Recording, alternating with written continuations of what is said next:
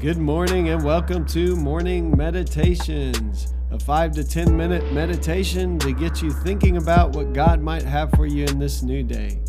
I'm your host, Pastor Nate Cook, so we hope you'll enjoy your meditation for this morning.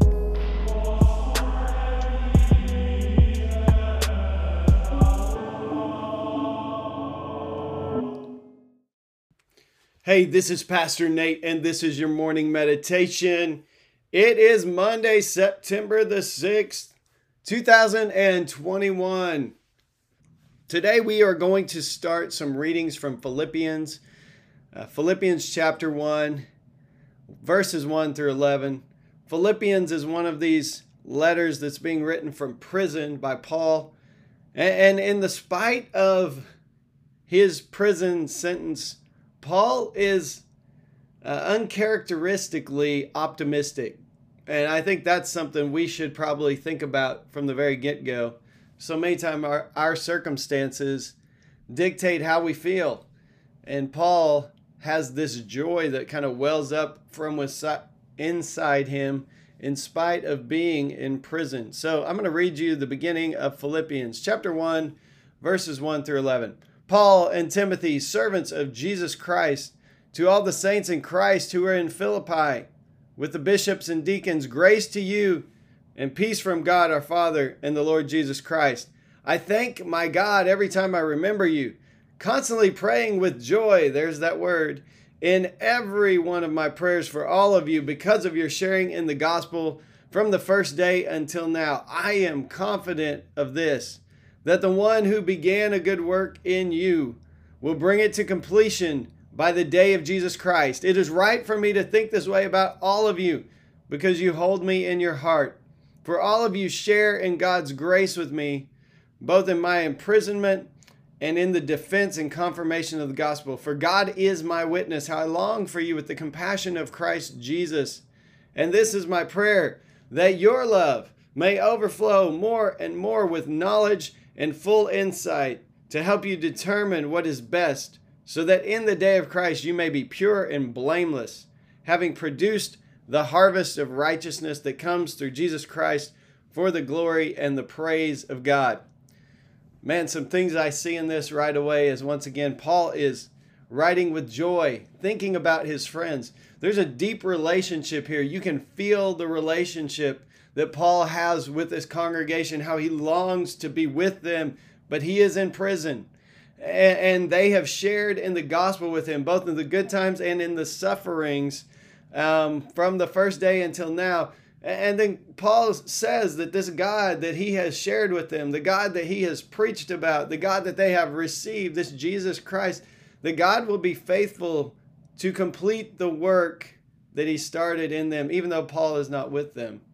And I want to notice something in that phrase, and that is that it's God's work.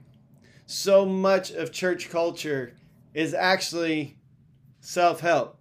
A lot of times in church culture, people are like, maybe you shouldn't say certain words. You shouldn't look a certain way or do certain things. And it's kind of this exterior. My son preached about this about a week ago. How it's the exterior, like changing the way you look on the outside, changing like maybe where you go and what you do. And some of those things will happen. But the work of God is in your heart, and God will change your heart. And sometimes you may still look a little rough on the outside, and God will work those things out in you.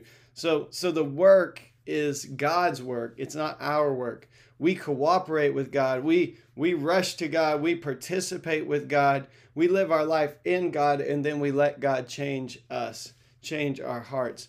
And so for Paul, this work is not a work that the Philippian church can do on their own. It is a work that God is doing in them. And what is the result of the work? A harvest of righteousness, he says. Right living. It looks a lot like the fruit of the Spirit. Love, joy, peace, patience, kindness, goodness, faithfulness, gentleness, and self-control. And so for Paul, this is what God will produce in them. And ultimately for Paul, if you've read 1 Corinthians, the highest form will be love. And he says, that's my prayer for you. That your love will just abound more and more. that you will be filled with love. This is a calling for the church in the United States of America in 2021. We see a world that is not loving to one another. We see a world that is divided and angry and hostile. And the calling of Paul for the Philippian church, even amidst persecution that the church was facing and that Paul himself was facing, is this: that you would be more and more loving, that you would grow more and more like Christ, which ultimately looks a lot like God, and God is love, as 1 John puts it. So you will begin to look more and more loving. It's a good temperature check for us. If you see that you're not looking more and more loving, maybe the thing that we need to do is rush back to Christ, spend time with Christ, sit with Christ, pray, read the Word, ask Christ to fill us with His love, even in the midst of circumstances that may frustrate us or make us angry. Give those thoughts, those feelings, the bitterness, let God soften our hearts, let God change us from the inside out. The world needs to see a church that looks more and more like love as the days go forward. So this is Paul's prayer for the church at Philippi, is that they would grow more and more in love and depth of knowledge and insight. Love comes with wisdom. Love is wisdom. When you begin to be wise, you hold your tongue maybe. You think about what you say before you say it. You reconcile relationships. And so wisdom comes with love, and love brings wisdom, and wisdom helps advance love. And so today my prayer for you is the same as that of Paul for this church in Philippi, that your love would grow more and more, that everything that you do would be motivated out of a heart of love for God. And as you begin to learn that walk in that relationship, and you begin to do simple acts even out of love, you will find that God will begin to transform you more into a more and more loving person. Mother Teresa said, "There are no great acts, but there are only small acts done with great love." I pray that we would be those kinds of people today. Hey, that's just a thought for this morning, and I hope you have a great day.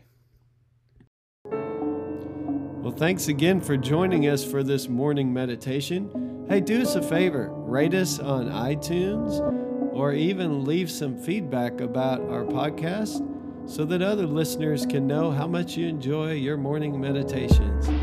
Hey, have a great day.